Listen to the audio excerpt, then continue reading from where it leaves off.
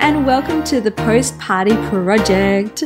My name is Amy Heinrich and I am your host. Join me as we chat all things postpartum, celebrating the highs and supporting you through the lows. Everything pregnancy and birth is just such an exciting time, but often chats about postpartum experiences get missed or overlooked because everything's about the baby, which we are also totally here for. But I'm here to hear you and hold you, figuratively speaking, and to listen to your experience. Think of this podcast as your safe space to share, vent, cry, laugh, and know that you're not alone. Now, let's get into it. Hello and welcome back to the Post-Party Project. In today's episode, I am joined again by Beck. She is from the Relationship Circle. Beck is an award-winning dating and relationship coach, a #1 international best-selling author, and she's the founder of the Dare to Date membership. Beck also shared her birth story and postpartum story with me early on in my podcast. You can listen to her chat about that in episode 2. In today's chat, we chat about relationships postpartum, Beck's area of expertise. We chat about setting up the foundations pre-birth, what to do if you have different parenting styles, sex after a baby, how to navigate different sex drives, how to deal with any conflicts that may come up with the in-laws, getting the spark back, and what to do if you're really considering ending things with your partner. I hope you get a lot out of this episode. I had so much fun chatting with Beck about all things relationships. If you're enjoying the show, it would mean the absolute world to me if you could subscribe and leave a review. But if not, I totally understand. Life is busy and things get in the way. But if you do have a minute, it would be so awesome and I would love you forever. This week's episode is sponsored by Stitch and Straw. Started by a mother of 3 and her FIFO husband, they sell handcrafted rattan homewares and home decor. They have a range of stunning rattan toys, change tables, doll houses, doll bassinets, mirrors, and more. They've been so generous to give listeners of the Post-Party Project a discount code, perfect with Christmas coming up. All you need to do is use the code PPP15 for 15% off at checkout. Their website is stitchandstraw.com. We'll also be doing a competition with them very soon, so make sure you keep an eye out on my Instagram, which is at the Post-Party Project. Now, let's get into today's show. I am very excited to be joined by Beck again today on my podcast. So if anyone hasn't listened, Beck is episode number 2, where she shares her birth story and postpartum. But today I'm chatting with Beck about her area of expertise. So welcome, Beck. Thank you. I didn't realize it was so long ago. When you said episode 2, I was like, whoa, I was right at the beginning. So cool. Yeah, awesome. Yeah. So if anyone hasn't listened to that, do you want to give us a little rundown about what you do for work and kind of, I guess, what we're going to be chatting about today? Yeah, absolutely. So my role is a dating and relationship coach. My business is the Relationship Circle, and I work with single women generally, but actually more, look, let's just say single people, because more and more men seem to be coming to me when they're looking for love. And then I also work with couples generally when they're experiencing some sort of issue in their relationship that they need support with. So good. And today I'm so excited to chat with you all about our relationships postpartum and what we can kind of do to navigate that new change in our lives. So important. Yeah, awesome. So let's get into it. Just as we were chatting a little bit off air, you mentioned foundations. So how do we get the foundations set up and when should we look into doing that in our relationship? Yeah, look, anytime, but ideally prior to having your first kid. If you've already had your kid, it's okay. You haven't failed at this. But if you have some time and some space prior to having your first kid, that's when you have the space to be able to have the conversations around, like, how do you want to parent? How were you parented? What's important to you? What are your values around that? There's so many things that can be explored prior to having a child, so that when you go into, like, everyone knows here who's had a kid that the stress levels are high, you have very little sleep, and then we're doing a brand new set of skills once you have a kid. So prior to having the kid would be best. That's so interesting that you said, how were you parented? Because I feel like that's Hmm. kind of something that can come up in conversations. Just like I know my partner and I have that chat quite a bit because it's like you just reflect on your childhood and things that kind of came up for you. Do you find that then that's usually how we will parent based on how we were parented? Yes, if you haven't put thought into how you're going to parent, absolutely, you'll just duplicate, what your parents did. And I want to remind everyone, I don't know if this is like a common fact, but between the ages of 0 to 7, you get all your beliefs, all your values, the way the world works, all of that gets imprinted in your brain. And 95% of the time you operate out of that place, right? So we're all just like big kids walking around. So obviously in that time you were raised, so you've gathered how you were raised in that time. And people get so stuck on that being the right way because it's so implanted in your brain as to Mm. how it is. Yeah. Mm. So interesting. Yeah, because I find that even with me and my daughter Ivy, like sometimes when I'm not thinking, I'll say things that I literally, then I have a flashback to my mum saying it to Yeah. me. I'm like, I sound It's like my so mum. true. Yeah. Oh. So what are some of the main conflicts that you see come up in relationships post-birth? Yeah, I think a massive one is the what's the word, like the sharing of duties or household duties or parenting or um it generally sits at the beginning when people are tired. It tends to center around who does what and one person picking up more of the slack than the other. This kind of, I see, tends to be okay, let's say 2 weeks, a month post birth because you're both home. But then when one goes back to work, that's when things really change because the person who goes back to work goes back into life as normal in a way, and the other person's at home. And I know for me, because I had a cesarean, I was at home for 6 weeks. Like I didn't leave the house without walking anywhere, so I couldn't drive anywhere. Um, so I think that gets raised a lot. And then I think as kids get older, it's around the the lessons and the values that we want to teach our children. That seems to be what people are trying to get across when they parent. They want to have some sort of say in what their child believes is important in the world. That's where I find people parent from.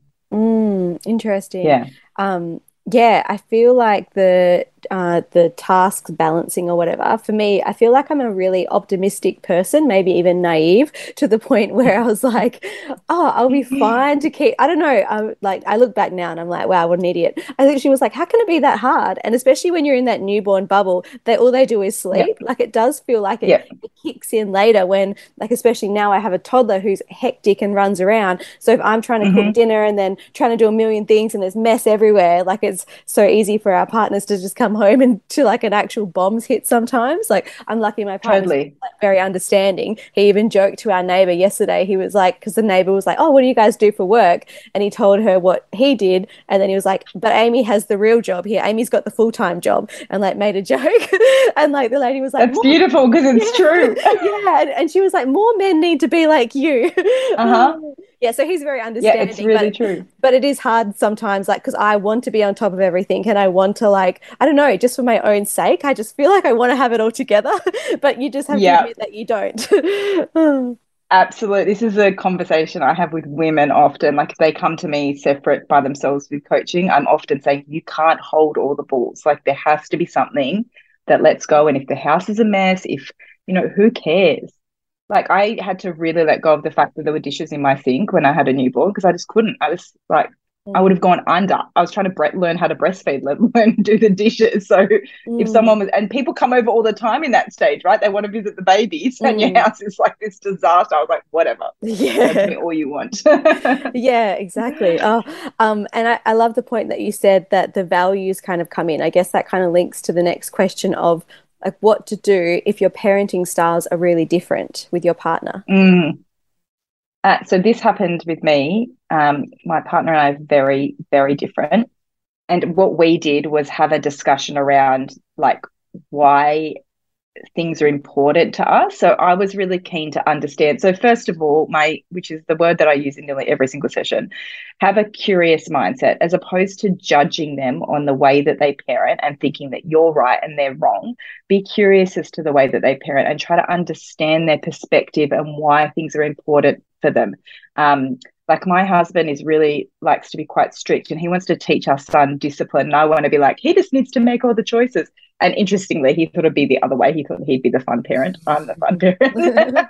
So he really implements those boundaries, and I have to constantly get better at implementing those boundaries. But we had to have a discussion around why those two things were important. Like I was like, I need him to be able to have choice in the world and know that his say is really important. And he's like, I want him to have discipline and listen to elders. And so it was just a really interesting conversation to understand. And then I respected his perspective a lot more. And I suppose we then chatted about how we can make it like merge in a way or not interrupt each other's parenting style. Because I used to rush in and rescue my son when I thought that he was like being too harsh with him. And he's not even like, he's just like keeping him in line, or I suppose. But I was like, oh, he's crying. You can't cry. You can't yell at him like that. And maybe that's a really good thing because he responds really well to that. Whereas when I let him do whatever the hell he wants, he has no boundaries sometimes. And that's not a great way of parenting. So it was respecting his way of doing it and him respecting my way of doing it, which isn't easy. I will say that. You have to revisit it constantly. Yeah, I was going to say, because I feel like sometimes in the moment, like where things are heated or whatever, it's so hard to hear each other. Is that what you find? Absolutely. Yeah. Yeah, you just have to take a breath. Like in that moment, right, when you're feeling heated and you're being triggered, your brain has gone offline, but whoever it is. So trying to have a rational discussion in that moment doesn't work. You have to have some space, some time away, and then come back and revisit it, because I'm sure people know that when you're in conflict in that time, nothing productive happens, because your brain has literally gone offline, like in the fight or flight mode, it can't cope. It's overwhelmed, it's flooded, and it needs space to come back online. And what happens sometimes if you feel like you can't come to a resolution? Because sometimes me and my partner, because my partner sounds similar to yours, like he's very discipline based, and he's like, I don't know, like he's just made comments that like I disagree with. Like I feel like I'm much more gentler and open and stuff. And then we just kind of get to a point where we're like, okay, let's just agree to disagree, and we don't really get anywhere. And our daughter's so young still, but I'm like, what's going to happen as she gets older? Like, are we going to keep clashing on those things? Like, what would you suggest to get through that? Yeah, I would again keep trying to understand the perspective, not in the moment when the conflict is there. So like, I don't know, over dinner, on a walk, like just be really curious about it. But again, you don't have to agree, and your child can, and I'll like disclaimer, I'm not a parenting expert, but in my perspective, your child can have two different parenting styles and learn from them. I don't feel like as long as you don't undermine each other, I don't feel like you need to have one style, because then they take what they need from each person. The tricky thing is, like, my son's almost 3 and he knows how to play us against each other. So I have to just really, like, when my husband's doing something, I have to go, no, Dad's told you, you need to listen to what he's said, rather than me going, oh, okay, don't worry about it, which is what I would have done in the past. So yeah, whoever takes the lead, I'd let them take the lead. And if you fundamentally disagree with it, like, I don't know, they're hitting the kid and you really don't agree with that, then just make sure you have some sort of discussion about, I think if you can get to the why around it, maybe bring in some research if it's something that you're worried about and you've got more understanding, you've done more reading or more learning about it, about why that's bad for the child, and see if you can get in that way. That's what I've done anyway. I've had to bring in, like, this is something that I've read. Why don't you listen to this audiobook? Or yeah. Do you have any tips around planning ahead with like domestic duties? Because I guess they're never ending when you come into that newborn life. How would you suggest planning that out with your partner if they are going to work and you're feeling like super run down? Or is it just we all need to lower our expectations? I think a little bit of both. But if it helps, I'd have something really practical. Like, I went to my nail lady's house the other day, and she told me she had on the fridge like all the tasks that needed doing, and they'd write the tasks, and when one person had done it, they'd tick the task off. So when her partner got home from work, he would come in and go, this is what needs doing. So it wasn't her telling him what needed doing. They'd agreed on the tasks prior to that. And I really like that idea, because sometimes you just really don't want to get into the mode of like being their mother and telling them what to do, because it just unbalances the relationship and it's not healthy. So either like delegate, like you're doing the washing up and I'm doing the washing, or if you can't come to an agreement where you just both pitch in, I'd make it really super practical. How are we going to do it? Like come together. This is what needs doing. This is what I think needs doing. This is what you think needs doing. How do we get it done? Like make it a brainstorming activity between the two of you, and then see if it works. Maybe it doesn't, and then try something else. Yeah, I love that because I don't know if this is like a stereotypical thing, but I feel like a lot of men or my partner is very practical. And so whenever I am like stressed out or whatever, he's like, I'm not a mind reader. You need to tell me how to help you. And so that's such a great thing. If I had it written on the fridge, like, yeah, that's amazing. Because I feel like he would be like, oh, great, it's here. He's a practical guy. He can see what needs to be done and he knows that that would help me. So I feel like that's, yeah, a great tip. Yeah.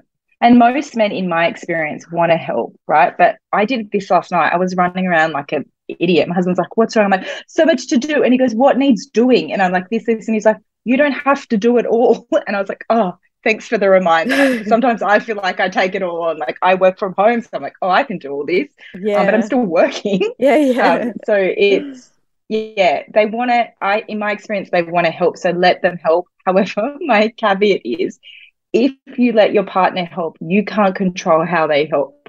So if you ask them to wash up and they don't wash up the way that you like it washed up, that you have to leave it, because if you interrupt telling them how to do it, they're not going to want to help you.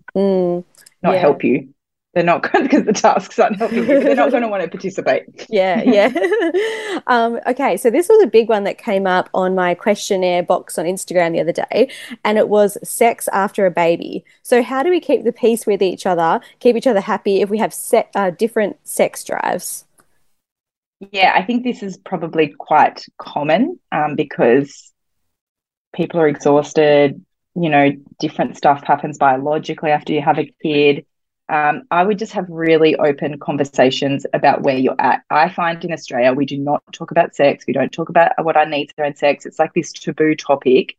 But don't be ashamed to let your partner in on where you're at and what you would like, and what you feel you're ready for and what you feel you're not ready for.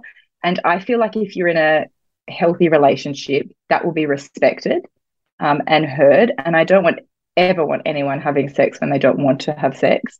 There's plenty of other ways for people to get pleasure. So there's no need to feel bad if you're not in a space where you feel ready. And you can also change your mind at any moment, right? You could feel like you're ready for sex tonight and then you're not anymore because you've been up all night with a baby or you're just exhausted. And women like need emotional space generally to want to do it. Men don't generally. So it's hard when you're a mum and you're exhausted.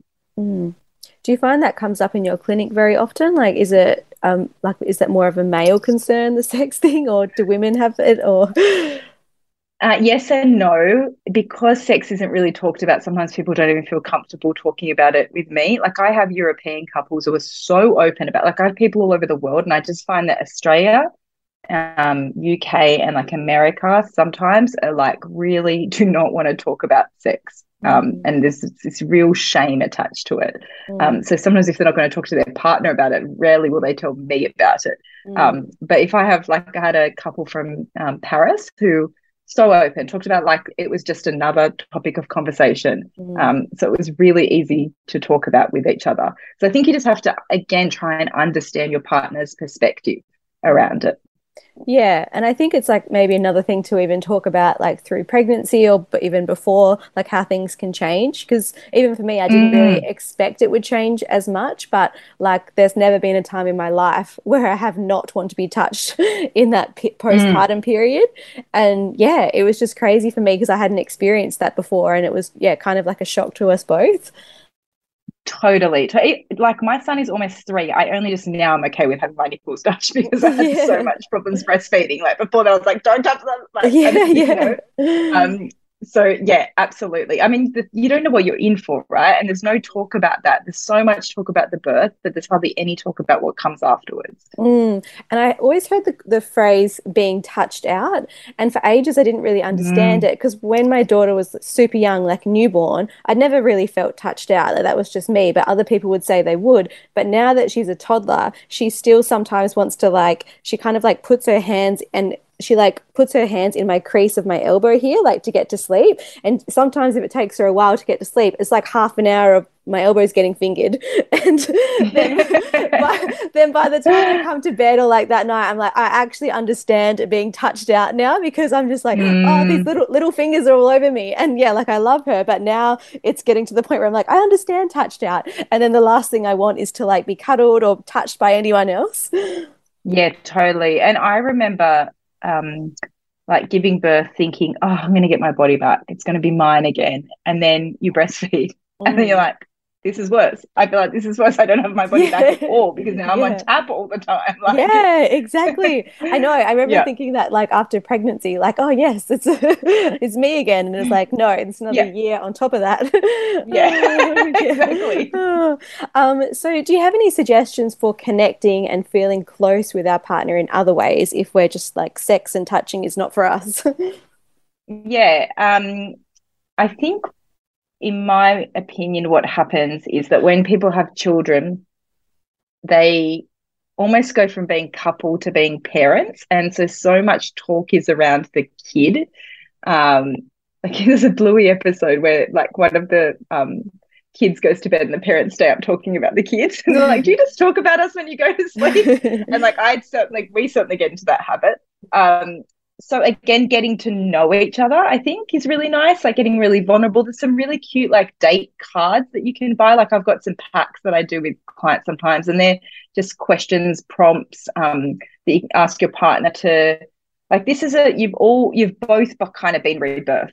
Getting to know each other and being vulnerable, you'll become more connected with each other. And I also love play and fun. So I always pair vulnerability with play and fun. So let's get really serious, trying to understand each other more, know each other on a deeper level. And then how can we have fun? How can we have that play, that silliness, that enjoyment together again? Because again, sometimes we get really serious as parents when it's the perfect time to be an idiot because you have a little kid who's an idiot. Like you can muck around, you can do the silly things and feel okay about it. Yeah, I love that because I think it's so easy to get caught in the day-to-day tasks and stuff. And then when you do that, you're just like focused and like I think that also it can make you grumpier because you're like, oh, I've got to do the cleaning, I've got to do this. And then if your partner gets home from work, you're like, oh, I've been doing this all day. But yeah, like it's so true. Like playing outside or going for a walk, it just grounds you so much. Yes, totally. And what I find is that people fall into, like, generally when they come to see me, they're in some kind of resentment. Like, my partner doesn't help. He hasn't done anything. And I'm like, have you spoken about it? So many times they're like, no, we've never had a conversation. I'm like, again, like your partner's not a mind reader. How did you expect stuff to magically change? Yeah. So if you're feeling that resentment, as soon as you're feeling it, don't let it linger for days or months. Like, bring it up. Yeah, I actually saw a thing on Instagram this morning about the biggest thing that it's not ever really the problem they say, it's the lack of communicating the problem.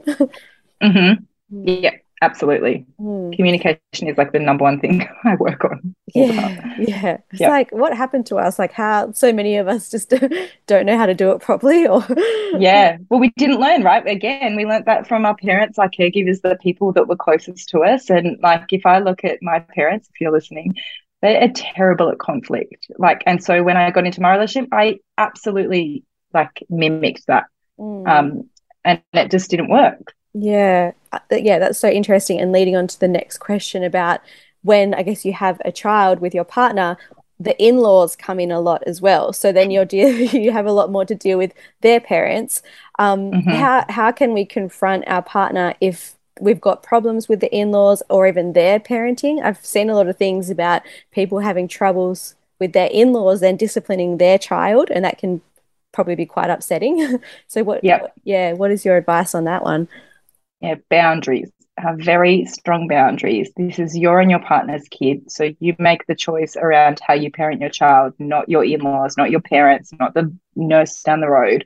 Like, you got to choose what you want and then stick to it and just put boundaries in place. If you don't want them to do that, tell them you don't like them doing it, or tell your husband to tell them, however you feel like you want to communicate.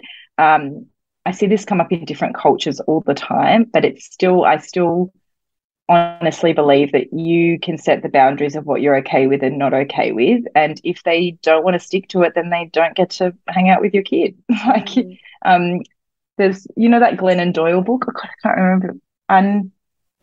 What's it called? It's so good. Anyway, she said something. There's a line in that about like her daughter sticking to what she wants to do, and like not, and her telling her mother, like, you can't come in and tell, like, her daughter was a teenager at this point, but you can't tell her how to live her life or you're gone. Like, I'm going to prioritize my daughter over you, which was her life. Yeah, that was terrible at quoting, but look up the book. It's amazing. Untamed. That's it. Oh, yes. Yeah. So yeah. book. Yeah. One of my friends, her partner's parents are different culturally, and she was telling me that she really struggled with that and got really upset with their way of wanting to parent their child, and to the point where she felt that she almost had to say to them, like, you can't visit, you can't look after our child if you're not going to respect what we say. And I can just imagine that would be such a hard conversation to have, but you have to put your own child first. Yeah, absolutely. And like, boundary conversations are never easy in my experience. But they're so worth it.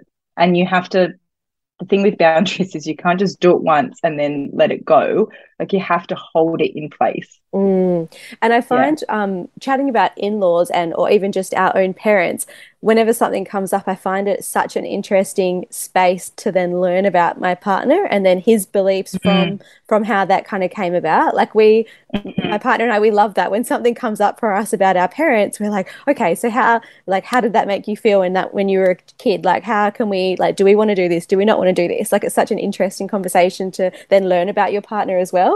Yes, what a great way to approach it. Well, yeah, that's one of my favorite things about being a parent with him, because we're just like, we learn so much about each other in our childhood. Yeah, but see, if you keep that curiosity mindset, wanting to learn rather than falling into who's right or who's wrong, you can learn so much. Otherwise, you close up that space for learning. Yeah, so I would love to chat about money and our relationship. So a lot of the time, our partner will go back to work and we'll stay home, or we'll be on a reduced income. How can we navigate those feelings of, I guess, earning less? Or does money come up a bit in your clinic? Yeah, in my perspective, it's household money. So I'm a little bit strict on that, in that I don't think that the woman or whoever stays home should be having less to live on just because they're not working, because you're working, because you have a kid to raise, and it's like your partner says it's a 24-hour role, and it is. So I would have that discussion prior to having a kid, because you know what's going to happen then. You know that at the end of 18 weeks or however long your maternity leave is, that it's going to end. And even then, like, the mat leave payments are crappy. So you can budget out what you're going to get and what it will look like, and how do we make it work for us. Like, does that mean we need to save before we have the kid? If you're disorganized like me and don't do that, then how are we going to work out how we live? Like, for me, it was such a beautiful lesson on what is necessary in my life, because I think we were just spending frivolously before that. So it was actually really good to rein that in and keep those behaviors as he grows up and as I'm working again. But we really had a really open, honest conversation about, this is the income coming in, and this is what we can both have, and this is what bills and etc. So I don't think that anyone should have to suffer individually for that. Yeah, I love that. I think for me that was such a stress thinking about it when I was pregnant, like, how is it going to work, and how, like, we now just split my partner's income in half, and it is what it is. We don't have joint bank accounts. To be honest, that stresses me out, because I don't want him to know about my addiction to coffee and spending how many coffees I buy a week. There was like a hell funny meme on Instagram where it was like, my partner goes to work every day, and then it's just like, and me with my like $20 coffee going to Target. I was like, yeah, guilty. No, but I feel like, I think having that conversation again about the household income and where it goes and stuff is really important to not feel like that. I do see I don't know if you're in a lot of like mothers groups on Facebook. I feel like that's a big thing that comes up for women, that their partners kind of in a sense like blackmail them because they earn the money and stuff like that. Yeah, it's a real patriarchal view. Like, it's BS, and I don't subscribe to it at all. So if I have anyone come in, I will challenge them on that, because I think traditionally that's how it was done, but it doesn't work. Like, it just puts the woman at the bottom. It doesn't value the work that's done as a mother. And I think you work harder when you're at home with a kid than you do going to. There was so many times that I was like, God, I'd much prefer to go to work at this point and you stay home. Like, this is challenging. Like, I'm the one that gets up in the night, I'm the one that does this. So, yeah. Yeah, exactly. Like when my daughter's at home and I'm with her for a full day, I feel so much more exhausted than just when she, like today she's at daycare. So, and I'm like, I know that I'll have energy all day today, but then tomorrow I'll be so cooked by 2 p.m. It's so true. And when they're home sick from daycare, you're like, oh, I'm not used to this. Like, my boy goes 4 days a week, and I'm like, if he's off sick, I'm like, oh, this is taking away from my time. Oh God, yeah. We've just put her in a new daycare, and we did orientation the other day, and so I thought that I could drop her there for an hour, her get used to it, and me sit in the car and like do some work for an hour. And they're like, no, you can stay in here with her for this one. So I was like, okay. And so I'm sitting there with like 10 or 12, 15 kids that were her age, and they were all climbing on me. They wanted bubbles. And I was like, I don't know how people do this. I'm like, well done to those educators. Agreed. My hat's off to you. Yeah, like there's just so much energy going on. Yeah. So do you speak to partners in particular about any issues that they might come up for them? I'm losing my words again. Post-birth? Did that question make sense?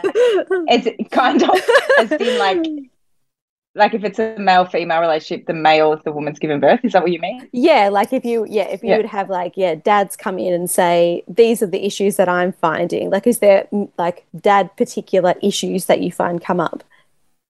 God, it depends on the couple. Whenever I work with a couple, there'll generally be the person who's engaged to work with me and the partner who's kind of coming along. Very rarely we'll have two people going, yeah, we need to do this and we're ready. So generally the one that hasn't engaged my services might be a bit more quiet. So I will try and draw some more information out about what they need. And I like, in my perspective, communication, conflict, a lot of the time from men being told what to do or how to do things, or that really grates against them. And in the masculine, the highest value of the masculine is freedom. So that is why, and for the feminine, it's security. So you can understand why this clash happens a lot, but it's like I said before, when you give a job, you have to let it be done how they do it without you having control. So many women just want to control the situation, and I get it. They feel like they have to, but you don't. And it's exhausting you to think you have to control it all and do it all. Yeah, because I always I think when you're in the depths of sleep deprivation and you're just focusing on keeping your little human alive, like I didn't really stop to think, how is my partner going? Like, how is he? Like, what kind of things are coming up for him? And I don't know if many women feel like that. So, yeah, like, is there anything like that particularly are men likely to get postnatal depression? Do you know? Yeah, I don't know about that. I do have men feeling like they're like left out of the dynamic, particularly if the woman's breastfeeding, because the baby will settle easier with the woman, the mum.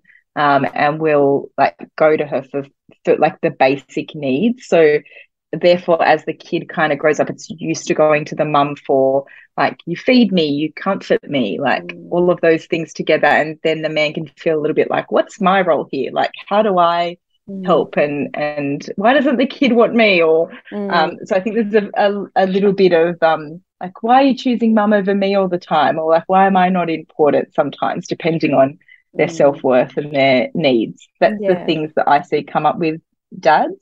I don't know statistically on postnatal depression or not. Yeah. And I feel like I always say to my partner, like, as she gets older, you're like, he's probably going to be more fun because he wants to go down the slides at the playground and stuff. And I'm not saying all mums don't want to do that. I personally just don't like squeezing my body into tiny little slides. Or getting stuck. Yeah.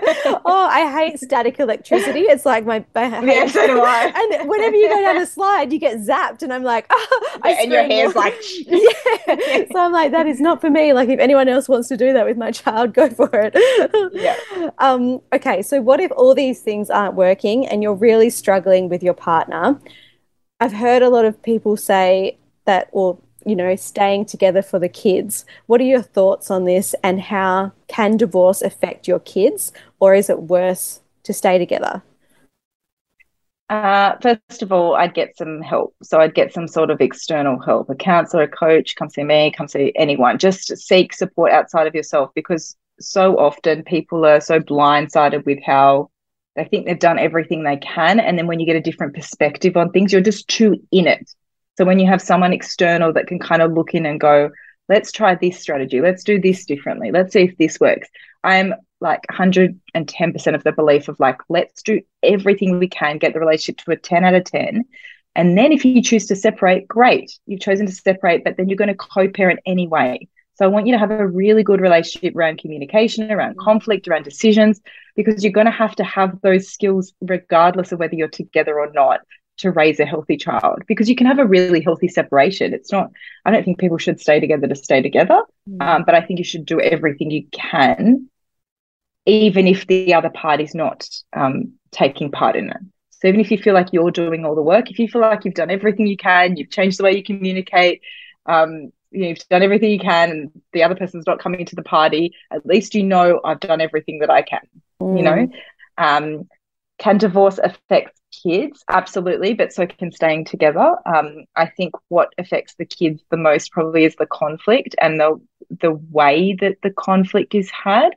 I'm not against conflict. I'm very pro-conflict. I'm also very, very pro-fighting in front of your kids. I think it's important for them to see how conflict is done, but conflict needs to be done productively, and there needs to be some repair of that conflict. So you show your kid, we can have an argument, but this is how we repair it at the end, so we can apologize to each other. We can take ownership for our part. So I think it's really healthy for them to see that. I know a lot of adults that I work with have their parents never showed them conflict. It was either really explosive conflict, not done in a good way, or it was not done. They did not fight, but kids feel all the energies and they know something's happening. So regardless of whether you're using words to fight, they know if something's not right in the house.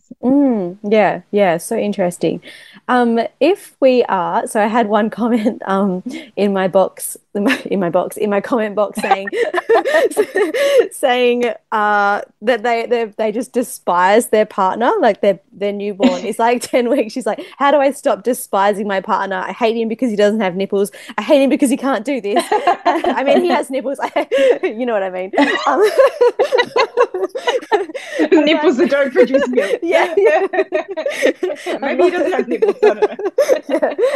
It's none of our business. So what are some tips for getting the spark back post-birth? Yeah, like, first of all, if you despise your partner, it's probably very normal. So, like, just know that it's just a phase. I don't think you probably actually despise them with the comedic things that are coming out. But, like, take a breath and some space away. The spark can come back, and it will come back, but give it time. I think if you rush any of these things in the beginning, like, you're really living in survival mode, in my experience, when you have a newborn. So there's no space to get the spark back at that point. And that's okay. Like, this is just another phase of your life that will pass. Like, everything passes. Emotions pass.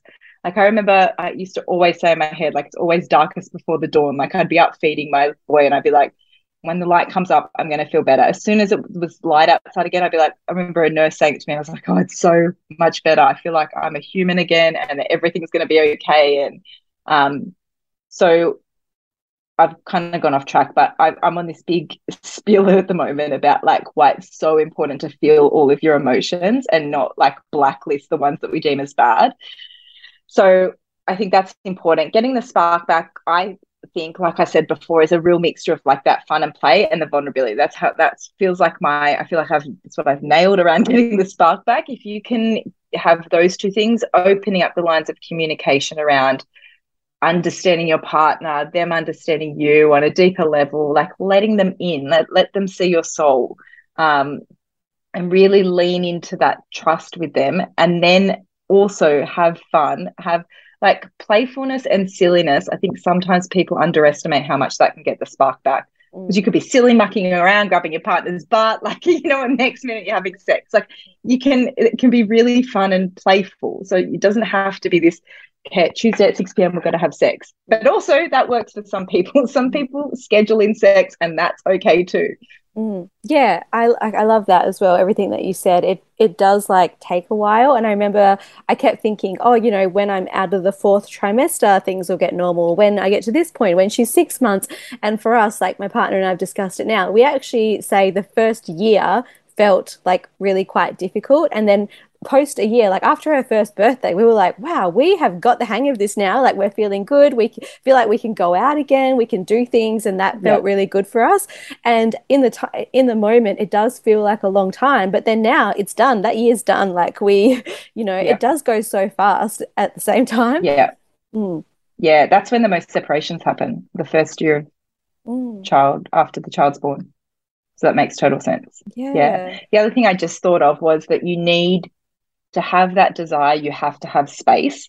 So like Esther Perel talks about this beautifully. She talks about like desires like the flame, and when you have no space, you suffocate the flame, right? When you put like a tea towel over a fire, you put out the fire because there's no air for it to breathe. So you need that space in your relationship, and it's so important. As even when you have a tiny baby, go out for half an hour and get a coffee on your own. Like your husband's not going to die, partner's not going to die with having the baby there. They're going to cope, you know, and it's really important for them to bond in that time too. Like, I don't know, go sit at the front of the house or just have some space. You can make even 5 minutes of space for yourself, even like the day after baby's born. So just make space. And the older that they get, take bigger space. Like, really important to spend time apart.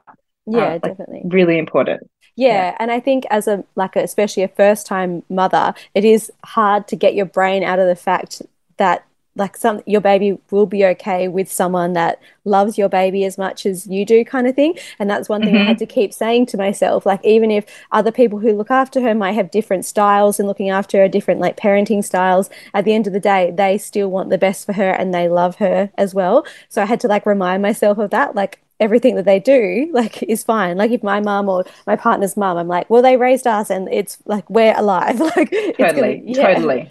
Yeah, totally. And your kid only needs one secure attachment to be okay. So if one person can provide a secure base for that kid, the kid will be raised really well. Like they'll also have a secure attachment generally. Is there anything else that we haven't covered today that you would like to add in regards to? Okay, go. The floor is yours. No. We can talk about this all day. Yeah, I feel like there's so much to cover. Like even now, I'm like, oh, I don't know. I've lost my brain today, I swear. But yeah, nothing else that comes to mind that you go over much with your clients in clinic? I think I will just touch back on the emotions because it seems to be a theme at the moment. I don't know if there's like I've had a lot of people cry in session, which they get really issued. They're like, sorry for crying. I'm like, no, please. Like this is a safe place to cry. But I really want to re-emphasize, you know, particularly after you've had a baby, like emotions are so key. Like feel it all, know that it's going to pass. Because the problem is that when we don't feel the emotion, like we get sad, we don't feel it, we go, I shouldn't be sad. We teach our kids, don't cry, you'll be okay, get yourself up, no, cry. Like it's okay to be upset, it's okay to be angry, it's okay to be jealous. All of the emotions are like just as important as happiness, as joy. They're all really, really important. And when we don't feel them, they get squashed down in our body somewhere and either come up as an illness or come out of us in anger at one point because we've stuffed it all down. Like just let it be there and sit there and tell your partner that they don't need to fix it. You just need to sit in the emotion and just let it be there. Yeah, I think that's such a big thing as well. I've seen the little meme go around on Instagram where it's like two women and one woman says, how are you? And the other woman says, I'm okay. But then she's thinking, I'm not okay. I have to do this. I have to do that or whatever. Have you seen that meme? No, I haven't. Oh, I haven't, but I can relate. I've made such a deal now to tell my close friends, like when they say, like, how are you? If I'm not okay, I'm like, I'm not okay. I'm not having a good day, because then they can support you, and you might just need like a 5-minute chat to just blurt Yeah, everything out, and exactly. that's Yeah. okay. And yeah, Yeah. exactly. Sometimes you do feel so much better, because I always do it when my friends ask via text. If I'm not okay, I'm like, this is happening, this is happening, this is happening. And I don't expect them to fix anything. I just want them to Mm-hmm. validate me and be like, you're going through a lot, girl. Like you got this kind Mm-hmm. of thing. Like that's all I Mm-hmm. need. Mm-hmm. Yeah. So just let it out, see what happens with your friends. Exactly, exactly. And if you're angry, like go punch a pillow, go scream. I don't know what that TV show was, but they went to the train station, they screamed when the train came, like, Oh go yeah. drive into the middle of nowhere and scream, like just, Yeah. get it out. Yeah. Yeah. Yeah. I love that. Yeah. Don't hold it in. Hmm. Oh, awesome. Well, thank you for joining me today, Beck. This has been so fun chatting with you again. Oh, thanks for having me. Thank you for listening to today's show. If you want to follow me, you can follow me over on Instagram at the Postparty Project, where I share images and videos of the lovely people I chat with. If you want to get in touch with Beck or follow Beck on Instagram, you can check her out at the_relationship_circle on Instagram. And if you're interested in sharing your birth or postpartum story, I would love to hear from you. You can hit me up on Instagram, or my Gmail is the postpartyproject@gmail.com. Thank you. Have a great day.